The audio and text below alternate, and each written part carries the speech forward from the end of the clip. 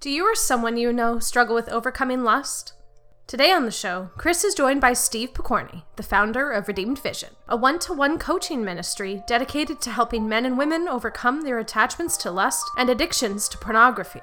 Steve shares his own powerful story and talks about what makes his ministry different from the many ministries out there today. You're not going to want to miss this one.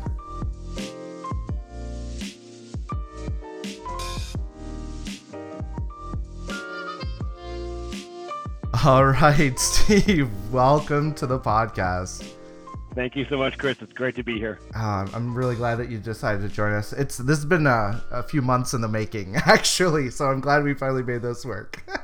Absolutely. No, it's funny. I like to say God's timing is flawless, and so whatever hiccups we may have, He's just kind of arranging pieces. That's right. So let's get into this. So Steve, tell me a little bit about your story and what led you to start the really cool ministry of Redeemed Vision. Sure. So I come from, like a lot of people today, I come from a broken home. I mean, things seemed to be pretty good up until I was 5. My father came from a stint in the military. He fought in Vietnam, and he brought that war home with him, and there was a lot of depression and there was a lot of angst there, and he wanted to also get rich quick to provide for our family because he struggled, like you and I, being husbands and fathers, right? We know the day in, day out grind that comes in, and there's the temptation that's out there to cut corners. So my dad thought if he put our house in the stock market and the deal won, we would be on easy street. Well, unfortunately, the deal lost. And he thought the way in which to provide for our family best would be by killing himself, because he's a vet. We would get something from that. So he went into the garage. He closed the garage door, turned on the engine. Half an hour later, when my mom pulled him out of there, his short-term memory was gone. He got moved to a hospice, not to a hospice, to a nursing home, and that's pretty much my experience of my father growing up. I didn't really know my father. Didn't really have that intimate relationship, and all of us, I think, are craving for that relationship more than anything, and in all the things that we're doing. And certainly this would come out in a variety of ways. For me, as a young boy, 6 or 7, 8 years old, I remember writing in my journal, I should kill myself, like father, like son. I hated myself. I saw dark clouds above in the sky. Fast forward to when I was a 17-year-old boy, a young man. I was my doctors had run tests on my dad and discovered that he had developed brain and lung cancer, and he got moved to a hospice. And I went in to go speak with him in his room all by myself, and I was just real. And I had said, "Dad, you left me. You walked out on Mom. You weren't there for Brian. You abandoned me." Brian is my brother. And for a brief moment, his eyes cleared up and he said, "I know." And that was his way of saying, "I'm sorry." And so for the first time in my life, I was able to begin forgiving my father, which, if any of us knows, forgiveness is key to any relationship. None of us is perfect here. Sadly, I try, but I fail. Just ask my wife. And so 3 weeks later, less than 3 feet away, I lost my father for a second time. Now, to understand the next part of the story, you got to go back to 7th grade, an infamous year. I got busted for shoplifting. If my grandparents wouldn't have pulled me out of that situation, I would have, this would be a different story perhaps. It was also the year in which I got exposed to pornography for the first time. And this is before the internet hit. And I'm seeing images, seeing videos on VHS tapes, sharing with a friend of mine at the time. This movement of lust here, this excitement, this arousal here, but these very greatly confused inside and not sure what to do about this. And on the other side, in addition, is this guilt and shame that started growing and growing and growing in me. And I didn't know what to do with this, just emotionally. And what I discovered years later, it would emotionally stunt me, Because as the Catechism says, paragraph 2332, sexuality helps us to form bonds of communion with others and to create this integration. It's supposed to integrate us as body and soul. Well, from this young time, this crucial formation of my sexuality as in my masculinity was being severed. And so I had this dual life, basically, right? I was an outgoing guy. I'm still very outgoing. My wife is the interior. She likes to say, Steve has a fun bubble. I get to be in the fun bubble every once in a while, and then as an introvert, needs to go off to her quiet time. So those who are introverts, I have finally understood that there are two types of people. There are introverts, and there are those who are boring. I'm kidding. There are introverts, extroverts, right? So I had this exterior personality. I'm all very happy and joyful, but on my quiet, private viewing times, and the internet hits, obviously, and it really exposed in this. Then I get torn apart here. I'm getting torn apart interiorly.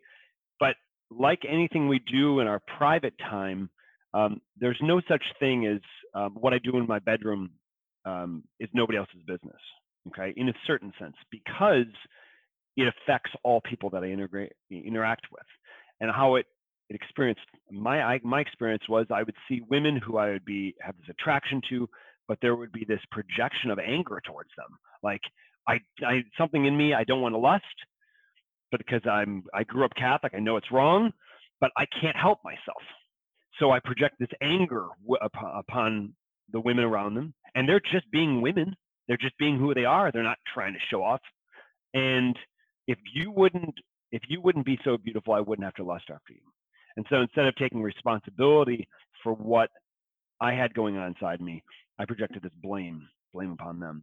And so there really was this pent up powder keg inside of me. So, and again, my typical, I got in this huge cycle, right? Chris, you ever seen A Bug's Life movie? Long time ago, yeah. Long time ago. Okay, so date night, go pull it back out. Okay, and why they haven't made a sequel to that, or now a live version of Bug's Life, because they're making everything live version. I don't know how they're going to do that. So we'll see. So anyway, in the beginning, towards the beginning of the movie, there's two mosquitoes hanging out at the bug zapper, and one of them says, "Frank, stay away from the light," and the other one says, "I can't help it, it's so beautiful." Right. Yeah. Right. Yeah. Right? So that's an analogy of where my life was. Right. This stuff is so attractive, so powerful. And years later, I would learn about all the chemicals in the brain and how literally it's on our own willpower, it's impossible. And I was just drawn into this, and I was getting zapped emotionally constantly. And so my typical week would be like, I'd be drawn to this. I'd lust. I'd masturbate, feel guilty. I know it's wrong. I go to confession because I'm the good Catholic, right? That's what we do. And then, and again, I'm not here to knock confession at all. Confession's awesome, okay? But then this stuff's too powerful, and it'd draw me right back in, okay? And maybe it was more than once or 3 times a week, right? Just drawn into this. I didn't know what to do with this, and I had nobody to talk to about this. And I mean, even today, how many of us have really ever heard a homily on the issue of pornography? We don't. Okay, very, very rarely. Even though this is the 572,000 pound elephant in the room. Okay, so many men and women are dealing with this, and so I was just crippled interiorly, and I'm looking for answers. Around the time my mom actually would pass away from cancer, also when I was a year and a half before my dad, and what that experience shared for me was I began actually praying. I started having an actual lived relationship with Jesus Christ, which was very important. But I was still very much, as St. Paul would say, an infant in the faith. I still had a lot to do, a lot to learn about things, and getting into high school, through high school, getting into college, I was trapped in this. I felt like this is just how life is going to be. And actually, I'd go into seminary, and in seminary, sadly, in many places, the formation on sexuality was very lacking. And where I went, and I was undergrad, okay, there was a gentleman by the name of Joe who had a Gold Star program, and he wanted to, I think it was for Lent, for every day that you didn't masturbate, you get a Gold Star. Okay. And I think everybody failed. Okay, this is a huge thing, but I very rarely remember us really getting deep into this in our formation. Like, this is a really important issue that we got to talk about. And so this is just a part of my life, and I think I probably lied on there like once, right? Because I'm ashamed, right? I'm ashamed, and I'm not a man of integrity at that point, or striving to be a man of integrity, and really hiding here. And so after 4 years, 3 years undergrad, 1 year major, I left there because I believed I was called to marriage, but this thing was hanging over me, carrying over me. I like to equivocate it with, or an analogy with that of a woman who had an abortion, who killed her child 30 years ago, right? Was involved with that for whatever reason, going to confession week after week, hearing she's forgiven, but couldn't forgive herself. I thought, this is my cross. I'll have to carry this the rest of my life, and I'll never be free. I'll never be done with this. God has other plans, though, right? Tell God your plans, and he's going to laugh at you and laugh with you, perhaps, and then gently or not so gently kick you in the butt to get you ready to go, right? So I was led to Franciscan University in Steubenville, Ohio. Okay, solid university. I'm getting a thumbs up here. I'll take that, Chris. Yeah, I went to Franciscan, so there you go. What year were you? Well, I only went one year, but I was there from 2005 to 2006. Yeah, we were there. We might have bumped into each other. Oh, hilarious! Were you in a household? I was a grad student, so I just graduated in 2005. Okay, cool. And so we might have seen each other. Yeah, and I became a townie for the next year, developing a ministry. So nice. Okay. By the way, all you listeners, just go to Steubenville. The campus is one thing; town is a whole nother. Yep. We're talking we're using Franciscan isms, for sure. Yep.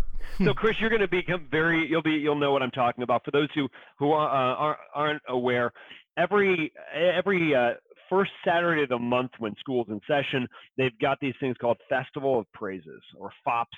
We like to use the lingo. Picture about 2,000 people praising God in music and song, like our evangelical and Protestant brothers and sisters like to do, but we do it Catholic style. Really doing that. Sometimes they bring out Jesus in the Eucharist for worship and adoration. And in that time, there was also some prophecy, and it was from the book of Isaiah, chapter 43, verse 19. Behold, I'm doing something new. Do you not perceive it? Streams of living water will begin to flow. And whereas I had been drinking from the proverbial septic tank for a decade or more, I had missed the fact that there's this fresh water that's available for me.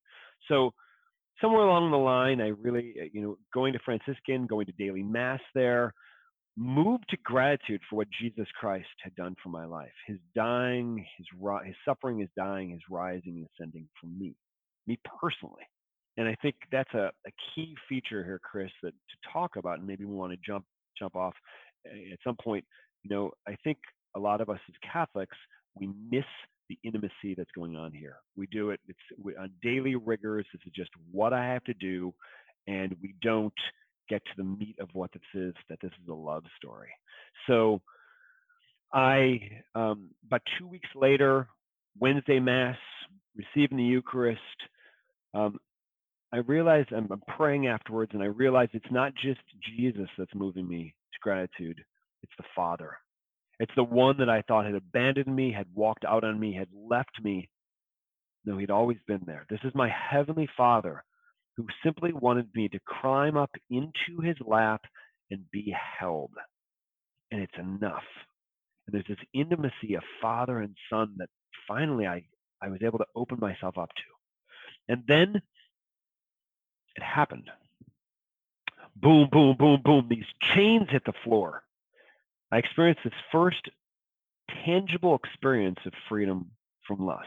As I would find out in the next 4 months, this experience of, as I'm walking around, not this movement of anger towards my sisters in Christ or sisters in humanity. I've wanted to use them, or I'm online. I didn't have a web filter on my computer, and there's nothing. Like I'm like, oh my gosh, like God, what are you doing here? What's happening here? Well, like Peter, who took his eyes off Jesus and sank back into the waves, I sank back hard into the septic tank. And the ultimate reason is he needed to get to the full root of all of this. He wanted to give me that little tangible taste of freedom, of interior freedom, because it's not freedom from just I have a web filter on my computer and I can't get to it.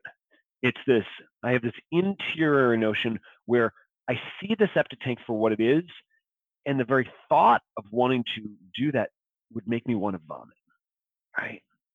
So I had a taste of that, and it was real, and I mean, unbelievable. Well, think back hard into this, because I didn't have all the pieces. And one experience that was pretty big was on a Saturday night. Saturday night. My neighbor behind our house, and we were poor grad students. We were too cheap to have internet access, but he didn't. He had it. He let me come over and mooch on his internet. He was gone for one weekend, and I went over to his house. This is April in Ohio. You know what I'm talking about. It's miserable. It's cold and rainy, right? Dreary. It's kind of like the state of my soul at that point.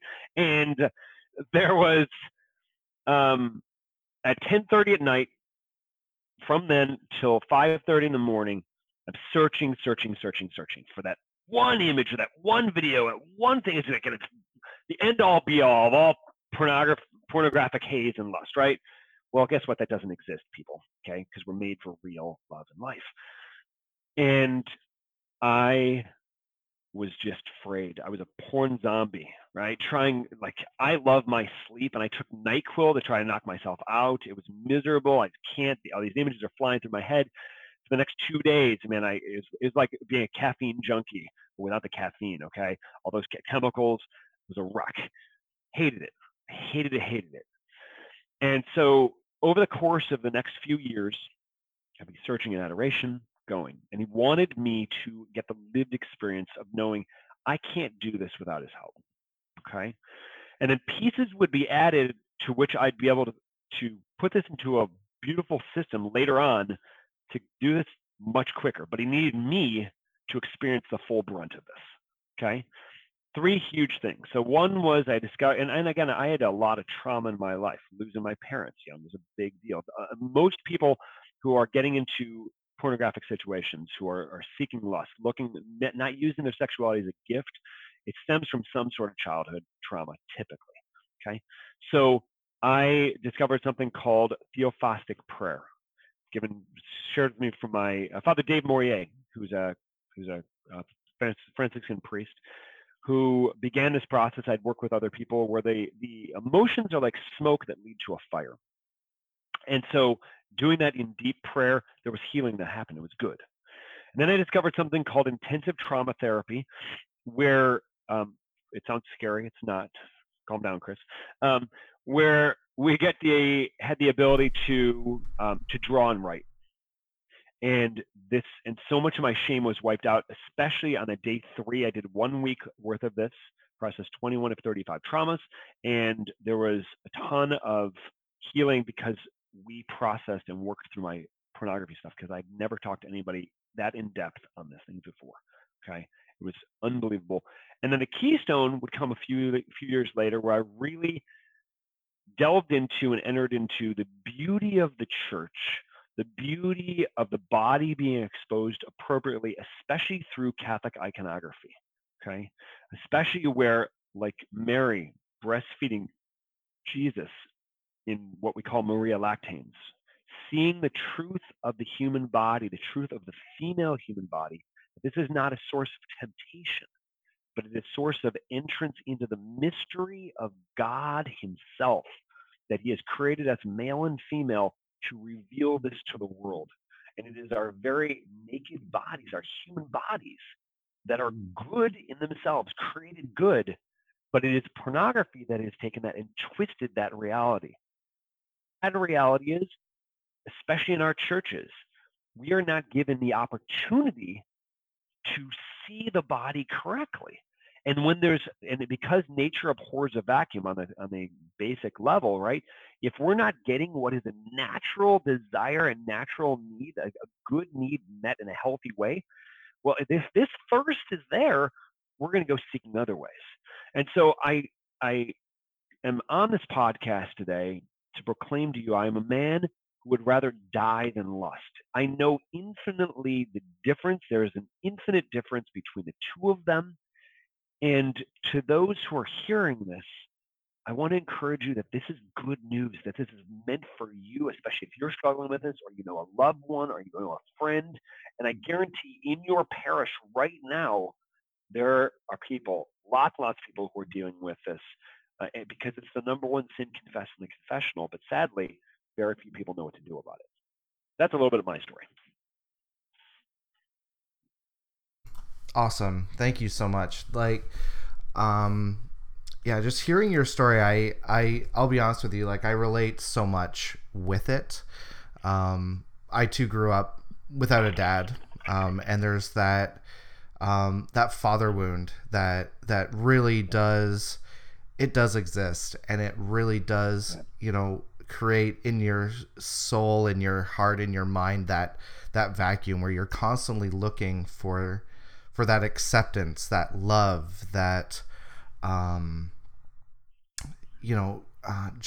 that approval, that loving gaze of the Father that looks on you and says, you're good, this is my son in whom I am well pleased, so and I think if we look at the statistics, the Catholic Church is not exempt from the blight of divorce and all of this, and so it affects so many men, and even in households where the father is present, he may not be actually present. You know what I mean? And especially because of this, because of things like pornography, because of things like, just especially in this culture, the need to be constantly busy, and successful, and you've got men who are working 13, 14-hour week, days, and coming home and exhausted and unable to really be there for their kids. So yeah, I don't know. I see that this is not just we don't see this problem just on the, more Novus Ordo side of Catholicism. It's also on the traditional side too. Father Chad Ripperger even talks about the fact that,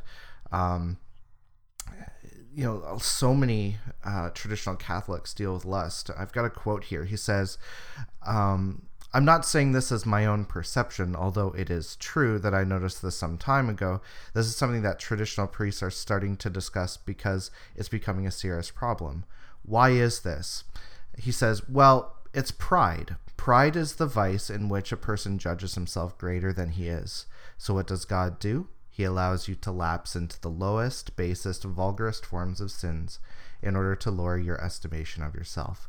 Well, what's happening is, because traditionalists are so proud, they're really falling into serious problems regarding the Sixth Commandment, and it's across the board. You were talking about how there was that period where you got a taste of it, but then you fell again even harder. And I know that to be the case for me too, that there's been times where I would struggle with this and I would think, you know what, I've got this under control. I'm good, and then boom, you just go full force into sin again. And you're like, why, again. And I think I was talking with somebody this week. I don't know how familiar you are with Saint Therese of the Child Jesus. She's a big part of my life. Is she? Okay. Because I think really what you're saying is talking really about the little way. It's the idea that, and it sounds so cutesy. I mean, the little way, it just sounds so cute. But I was listening to a Carmelite priest talk about her this past week, and he was saying that Therese's spirituality it's an adult spirituality, because it requires us to really take control of our passions and our emotions, and instead focus our attention on God, and in particular God the Father.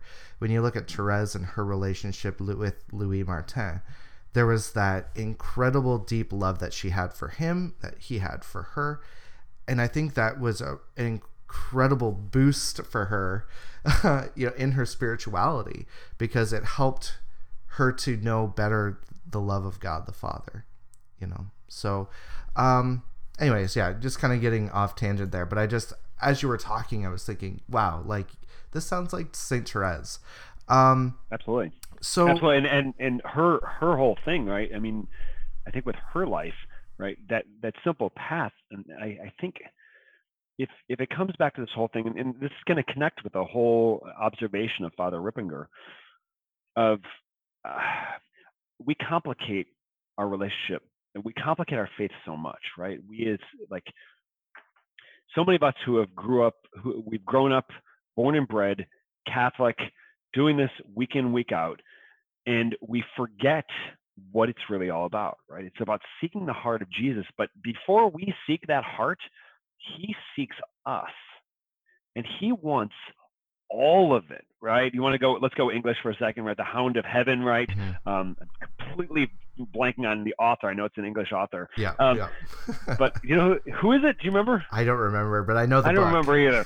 So I'm totally blanking on it, and it's like totally old English. And I actually signed it to a client once, and I was like, let me reread this. And I'm like, okay, I'm never signing it again. But the purpose, because it's archaic language, and we're not comfortable with that right now. Especially with there's no emojis in the poem. I'm sorry, but the whole notion is that like he is constantly pursuing us, and he will either be all in all, he will have all of us, or he will have none of us.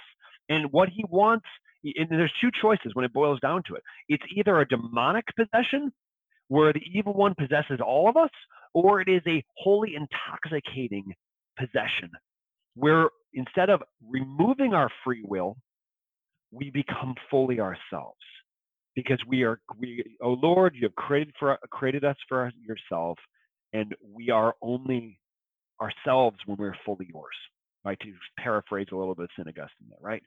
So, and I think for a lot of us, especially in the pornified culture we find ourselves in, right? We taste that proverbial forbidden fruit, and then that guilt and shame is there. And we also think, because nobody's talking about this, holy crap, I'm the only one here, right? And this is what's true for a lot of men, but now an increasing amount of women, because typically we've seen pornography use has been a male thing, because and this is one of the things I call the BS detector on, that men are visual. Okay, no, women are visual also. Just men seem to be. We have this one-track mind, right? And it has everything to do with the way our brains are formed. We have 40% less corpus callosum connecting our left and right hemispheres, okay, than women do. They are able to put all the pieces together. So it's not just visible, but visual for the women. They're able to take the whole thing in. But women are definitely visual, right? Try not brushing your teeth and having a piece of, I don't know, chicken in your tooth. If your wife is worth her pound or her weight in salt, she'll be like, honey, you need to take care of that, okay? Yeah. She knows, but she still loves you. She still loves you guys, but you got to take care of that, okay? Yeah. So same thing though, if these go back to these women, right? They're being trained that there's no difference between men and women. That's what the androgyny of our culture, right? And if I'm going to get the love and respect and to fill up these genuine feminine desires in my heart, then I need to be brought like a broken man. And that's a lie. Both men and women need to be authentically who they are, and it's pornography that steals that from us, right?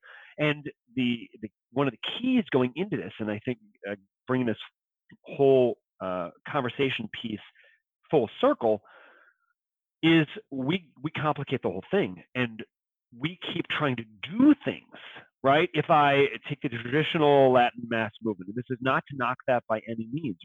It's beautiful. I'm Byzantine Catholic myself, Okay, so we have our liturgy goes back to the 4th century. Okay, sorry, there's no innovations coming on that one. Okay, and sorry, take it up with St. John Chrysostom, and he will slay you with his tongue.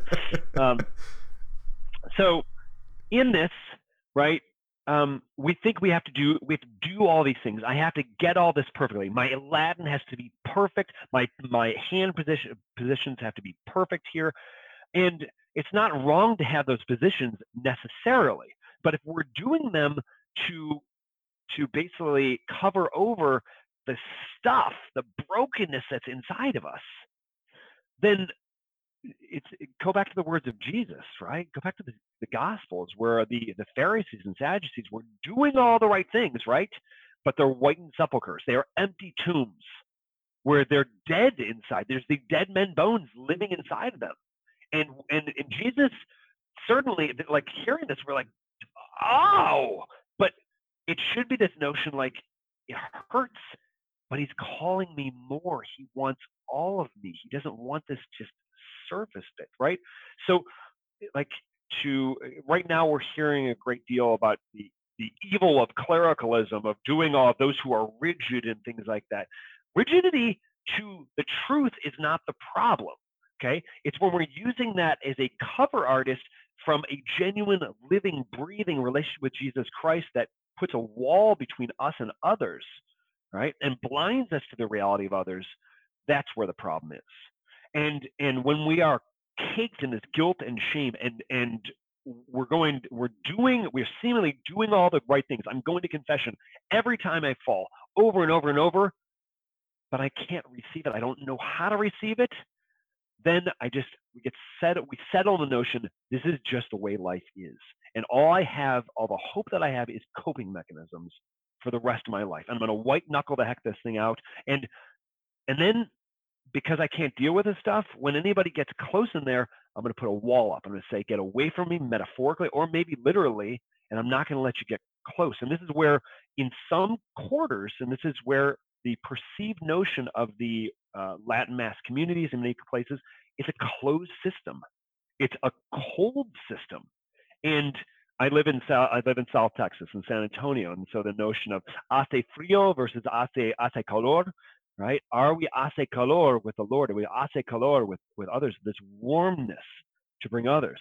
But if we haven't received the love of Jesus Christ into us and allow that tenderness and that mercy and allow him into the brokenness of ourselves and allow him to begin to heal that. And again, may there be things that need to be healed throughout our life? Yeah, there are.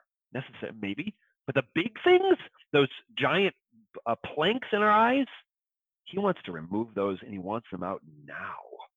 And the question is, will you let him love you? Will you let him come in and enter into that brokenness and that ugliness and drop the pride? Because there's fresh water here. And it's good, and I taste it, and I keep drinking, and it's awesome. Right. Yeah. And with that, one of the things that, like, a lot of us have been talking about has been the idea of isolationism, right, within the trad movement. And I mean, within a lot of us, I think we all kind of tend towards that a little bit in this day and age. We're all connected with our smartphones and whatnot, but we're not actually building real community. And so I kind of wanted to dig into that because with what you do in your ministry, maybe we can kind of dig into that a little bit. I want to talk about the importance of having real community and real people kind of walking with you. I don't really like the word accompaniment. I think it sounds fluffy, but I know that, like, you're, for example, a coach with this, and you are someone that walks with people who are struggling with what you struggled with personally. Can you kind of talk about what makes that process more effective? Yeah, and I think this is crucially important, Chris, because we want to know that somebody's present to us, and we could have a whole series on what technology is doing to us, and technology is good. Right now, we're using technology. We're all wired in here. You got headset on. I got one in my ear, right? And so technology can be a good, and the church does teach the good, but it certainly can isolate us. So again, the work I do, it's called Freedom Coaching, freedom-coaching.net. I do encourage you to come check it out. And so it's a one-to-one ministry, okay? Because there's a value to group work getting together if they actually know how to solve the problem. That's a key point. So it's one-to-one to break the attraction to pornified images, to lustful behavior permanently. Okay. And so it's a 4-part process. And how do we do it? And it's going to zero in exactly what you're talking about. So number one is we look at a client's history. We look at their history through an emotional lens. And the emotional lens is really key, because even if we've shared our experiences, usually when we're talking about those individual experiences, if there's been a wounding of our sexuality, it's a disconnect, a disintegration between reason and our emotions. And what we really need to do is let those out in a healthy way. But instead of simply talking about these things, talking about them and going round and round in circles, there's something we can do and actually heal those emotions, to feel them and heal them. Okay. So this is a key part to this. Second is we look at the brain chemicals, all the different chemicals that are stirred up in the brain while viewing pornography or lustful images are the same chemicals that happen during a healthy marriage, healthy marital intimacy and intercourse, but it's to a completely different result. And the reason for it, we were never meant to try to bond with a screen. Okay, we were never meant to totally give ourselves to an empty image. And by the way, you can't. You try to do it long enough, you're getting electrocuted from your computer. Okay, don't do that. Okay. We were made for real relationship, right? And so this is where I like to say that fraying, just feel thin inside emotionally, right? It's like for myself, when I don't receive the Eucharist long enough, I just feel I'm not as heavy as I need to be. It's filled up as I need to be. So the chemicals, just understanding that part, how that works, so many light bulbs come on for clients. Third, we look at the intimacy issue of pornography, how it steals intimacy for us, and in turn, what that does to us is steals our identity. And the reverse, when we come to know that we're a beloved son or daughter of God, when we live from that space, then we can have confidence. And then when I put myself out there in the presence of others in the world, then I don't have to be terrified, because I lived in that terror for a long time. Like, if I reveal anything of myself to you, you're not going to like what I see. There's going to be a rejection, right? That whole thing, Chris, that you talked about, that lack of acceptance coming from the father wound, right? So many of us have been rejected by our parents, emotionally, mentally, maybe physically. And then we live behind this lens, and we project this onto a ton of people, right? And so first we have that. A big part of this is getting that identity set with God, allowing to receive that, and then to enter into real relationships with others, right? Get off our smartphones, get offline, right? If we're spending way more time online, that's not for our job or something like that, than in real relationships, building real relationships, then we're missing out on life. And time is going to go so quick. I mean, the whole just take one thing. I have Netflix in our house. I still have it. I don't know why I still have to use it, right?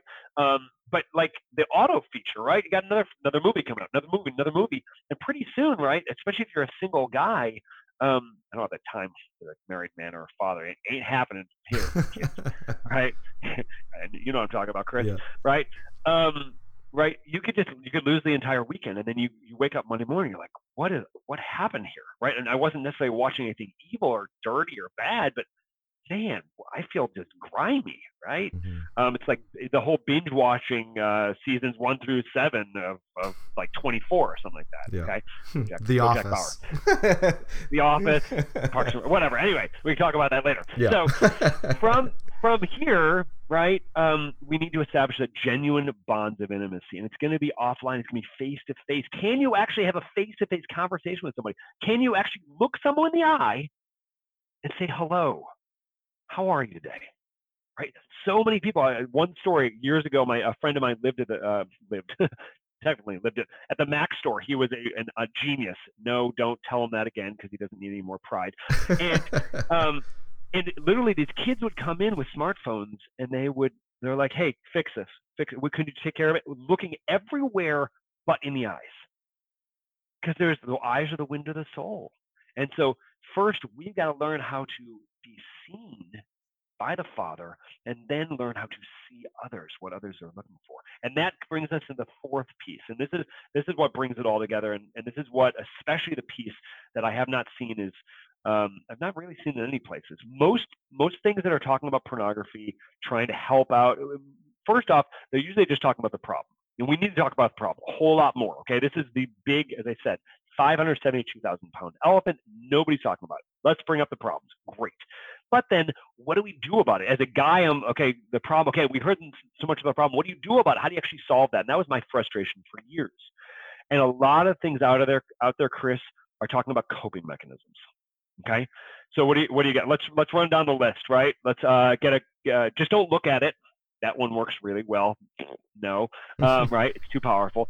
Second, get a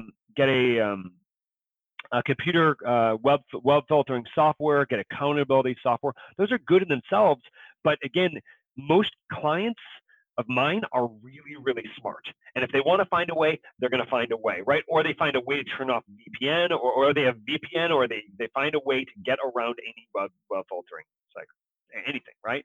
So it's not going to stop it, right? Or, go to confession, receive the Eucharist.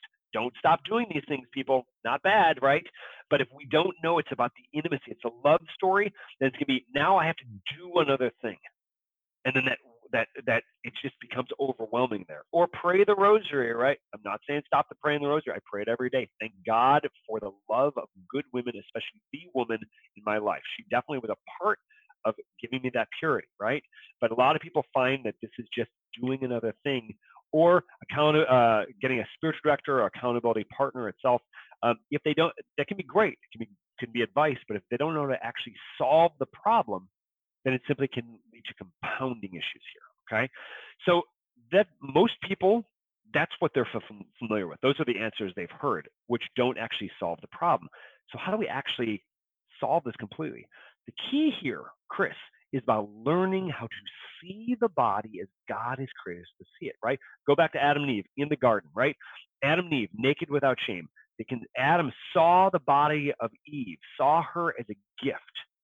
Eve saw Adam not just for his 401k plan, but saw the person, right?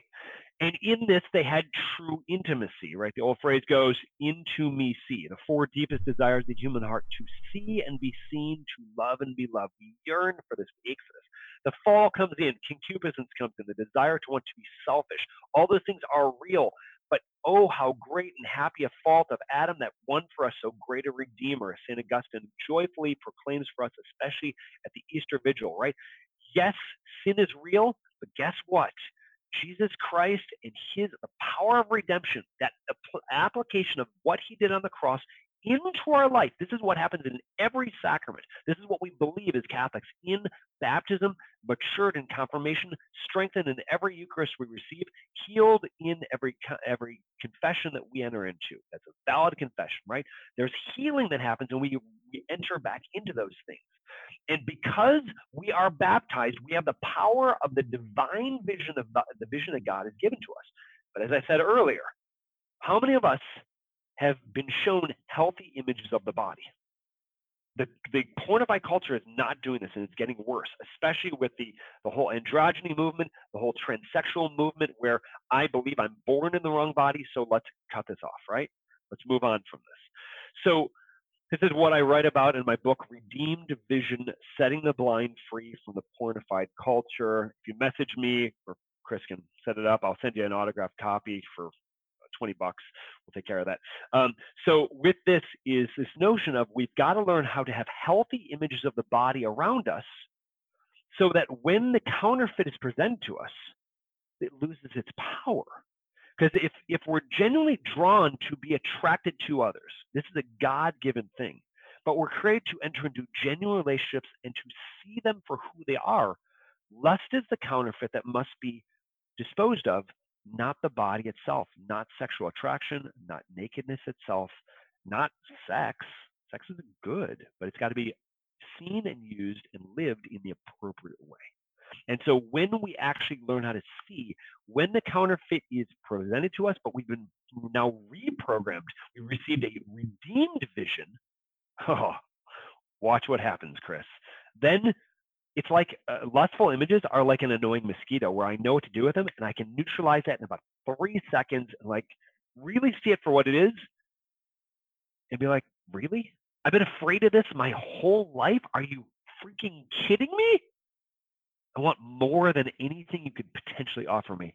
And because I've got that genuine relationship with the man amongst all men, Jesus Christ, who's redeemed all this and has the ability to redeem all male and female bodies, and we can enter into how to see that. Oh, that is way more exciting and way more intoxicating than anything pornography or pornified images could provide. That's awesome. That's awesome. So, wanted to ask in particular too, because you'd mentioned in one of your videos on YouTube, but you also kind of hinted at it as well today. You know, that when you began to battle lust, there was other things that came out, such as anger. And Kevin Voss, I don't know if you've read his book on the 7 Deadly Sins, but it's a fantastic book because he talks about how each vice, there's always death-dealing daughters that come with it. And for lust, one of them is anger, wrath, because again, it's that emotional release, if you will. So maybe can you tell me a little bit about how the importance of working on growing in virtue, how that applies in your coaching? Sure. So let's use an analogy for this, or an old story. The whole Trojan War, what was it fought about? I don't know. The Helena of Troy was described as being like the most beautiful woman of those times, right? And it was 2 guys lusting after the same woman, and then we're going to drag the whole system in, right? And so I've had family members in the past who had no problem with like sex and lust in movies, but it's violence. We need to get rid of violence. And my whole argument is the two go hand in hand, okay? Because let's just break this down in a very simple way. When lust itself never gets us the love we're looking for. Love is about how I can make a gift of myself. Lust is about how I can take from the other person, right? And the whole thing that the whole system that helps lust to flourish is fantasy. And it's the notion of what I can't really have. It's just out of reach. Right? It's just there, right? We're all these guys in their mom's basements masturbating, looking at pornography, and they really want this, but they know it's intangible, right? And they leave their basements absolutely unfulfilled, absolutely unhappy, and there's this anger that's underneath. For me, there was this red hot lava of anger coming in here. I several times remember through my life, and even in grad school before I really got to the whole vision piece. Somebody said something pretty angry. Said something to me that just set me off, and I literally felt like the Incredible Hulk. Like, I'm going to throw a desk at this person. Okay, and I'm like, and thank God I didn't. I didn't do that because I had this exterior constraint in a little bit because that wouldn't be proper. But that rage is going to come out somewhere, right? And take a look at our world today, right? We're programming people to not live their sexuality as a gift, to be more into lustful situations than ever. And now, and again, this is not a direct correlation, but I think there's something causative necessarily. But I think there's something to this. The fact that we have so much gun violence going on nowadays, right? People aren't receiving the love and intimacy they're looking for. They're not receiving the goodness they're looking for, and it's being fueled by all this lust in a huge way. And if I can't get what I'm really looking for, a genuine need, and I think you're keeping it from me, or you just set me off that day, I'm going to lose myself, right? And it can lead to very, very bad situations.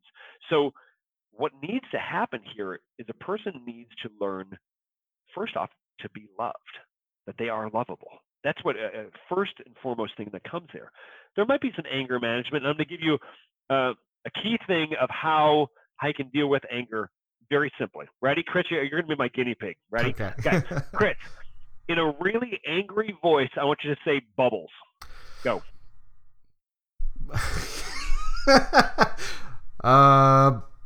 Bubbles. That was not angry. That was pathetic. No, it wasn't. Okay? So you can't do it, right? No. Unless you had a cat named Bubbles, you just like crap the bed, right? Yeah. You just can't. I Dang can't. it, Bubbles, right? Even then, I'm like, oh, Bubbles. Nobody's mad at Bubbles, right? So, right. So that's going to be a key thing to just kind of to ease it off. This is one of the things that I work with clients and work with some of the techniques we work in freedom coaching. But I also think is this notion. Like, think about a lot of comedians right now will not go on to college campuses. They will not perform anymore because we've gotten so serious. And a lot of it has to do with the fact is it comes back to the notion we've been rejected and that wound goes so deep and our identity now is what I do, right? If I'm pro-choice, right? If I am into the killing of children, right? Let's not mince words. And you say that killing a child is wrong, well, then you've attacked me. Or I believe I'm wrong, I'm in the wrong body, and I'm going to try to do something about it. And you come along and maybe lovingly, but I'm not to the mode of the receiver. Is that message going to be received, right? Even if it's the truth, well, then you're a bigot, you're a homophobe. We have to hate you, right?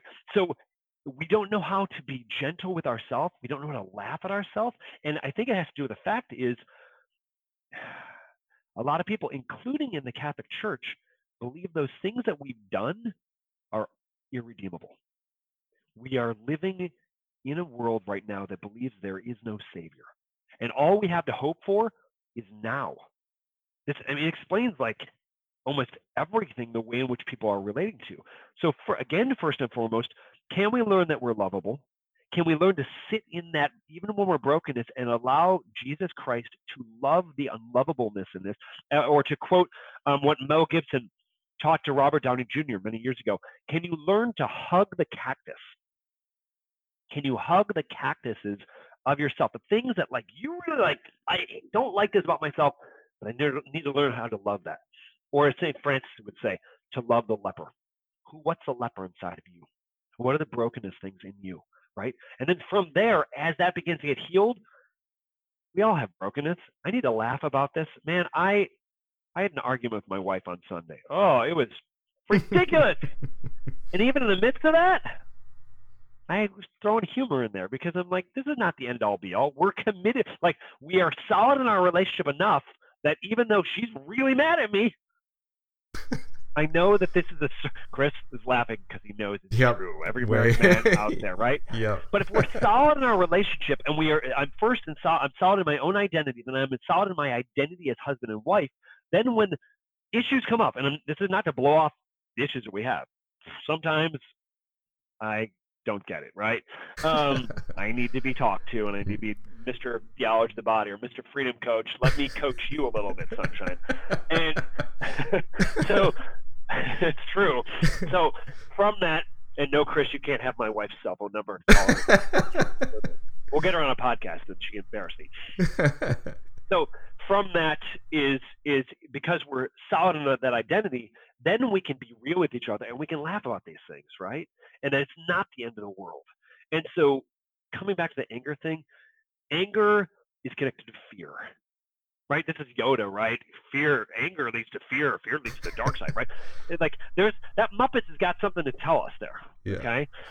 And in here, it's not about seeking the force, whatever the heck that is, right? It's not midi-chlorians. It's this notion that we're afraid of something.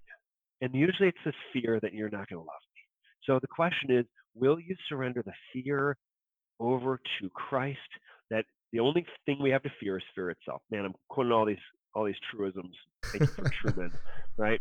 So it's this fact that will you let him love you? Will you let him come in? Will you let him make his way with you? And then we get rid of that.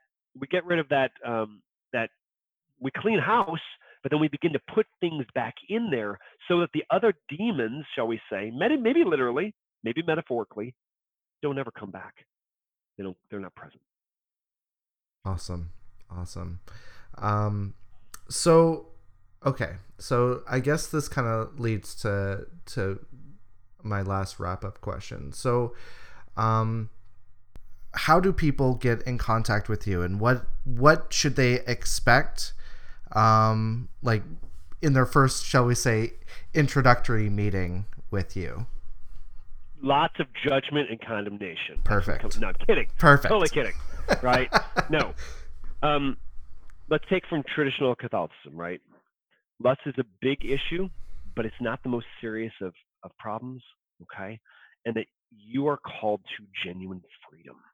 That's what you can expect. The promise of freedom coaching is this, is that by the time you're done with this work, and this is not counseling, it's coaching. There's a system here, and there's a definitive ending point, okay? By that end, you will have all the tools to be done with this. 3 provisos, though, 3 asterisks. 1, that grace of God must be made available. The life, love, and power of God must be made present to you and to any coach there. 2, you need to open yourself up to it. Will you open up? Open up. Let go of the false ways of seeing yourself and seeing others and seeing God and seeing the world. And 3rd, will you do the work? Okay? Will you enter in and do what needs to be necessary? Not on your own willpower, but relying on grace. And that's the key thing, because willpower doesn't work in itself. You need to rely on grace. And then, yes, you got to do your work. But if you do those things, like so many of my clients, you will walk in genuine freedom. And it is the pearl of great price, worth selling everything. And no, you will not have to sell everything if you choose to go into freedom coaching. That's awesome, dude. So let's end. So let's find out where can people find you. Awesome. So I'm pretty big on social media: Instagram, Twitter, Facebook, LinkedIn. On the first 3 of those, it's Redeemed Vision. I've got a book on Amazon, Redeemed Vision: Setting the Blind Free from the Pornified Culture. I recommend check out my website, freedom-coaching.net, to learn more about that book, but also to get in touch with me. You can contact through there. We are in the process of training other coaches, so this just needs to get out to the world. And Chris, you're a big part of that, and I'm grateful.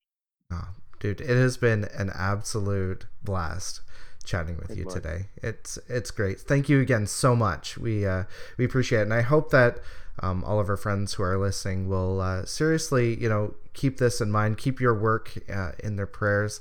And if any of you guys are struggling, I would encourage you to reach out to our friend Steve, because I think this is a big ministry that needs more exposure. And that's part of the reason why, when Steve reached out to me, I was like, yeah, I want to get behind this 100%, because, I know for a fact that there are those Band-Aid solutions again, and some can get some relief from that, but it takes a serious change of mind, change of heart, a healing of the emotions to really find that true freedom that God has for you. And you need somebody to walk with you through it. You're not alone in this. So definitely check out Redeemed Vision. The links will be in the show notes on Podbean, and you can always reach out to Steve or us through all of our social media. So again, Steve, thank you so much for joining me. Awesome, my brother. An honor. God bless you, and God bless all those who are listening. Thanks so much for listening to today's podcast. Did anything really strike you? We'd love to know. Message us on Facebook or DM on Instagram at Theology of the Buddy. Find us on Twitter at TradFriends, or email us at theologyofthebuddy@gmail.com. We'd also love for you to send us a voicemail via Facebook Messenger. If you like what you heard today, please consider subscribing to us on iTunes, Spotify, Stitcher, Google Play, or wherever you listen to great podcasts. Would you also please consider rating and reviewing us on iTunes? We'd greatly appreciate it, as it helps us to get noticed within the larger podcast community. Next week, Chris and I will be sitting down to discuss Catholics, casseroles, and the virtue of charity. Make sure you're subscribed so you'll know when it comes out. We'll save you a seat at the table. New episodes are released every Wednesday, so until then, stay traddy!